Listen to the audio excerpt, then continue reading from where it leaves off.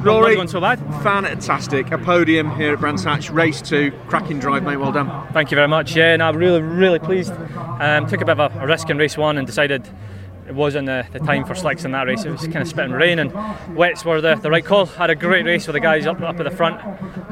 Got myself up into that top 5 early on, and then unfortunate for Jake, he spun on the last lap, and we took advantage of that and got 3rd place. So fantastic.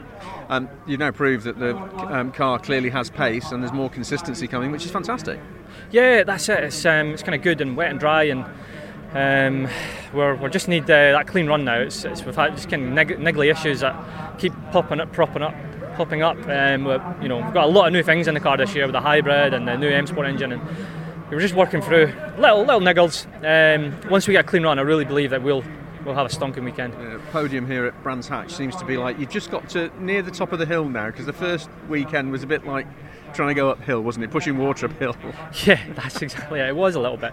It was like, you'd it's like almost like snakes and ladders. You'd get a little bit so far up and then you'd fall back down. And this weekend it seems like we're going forward.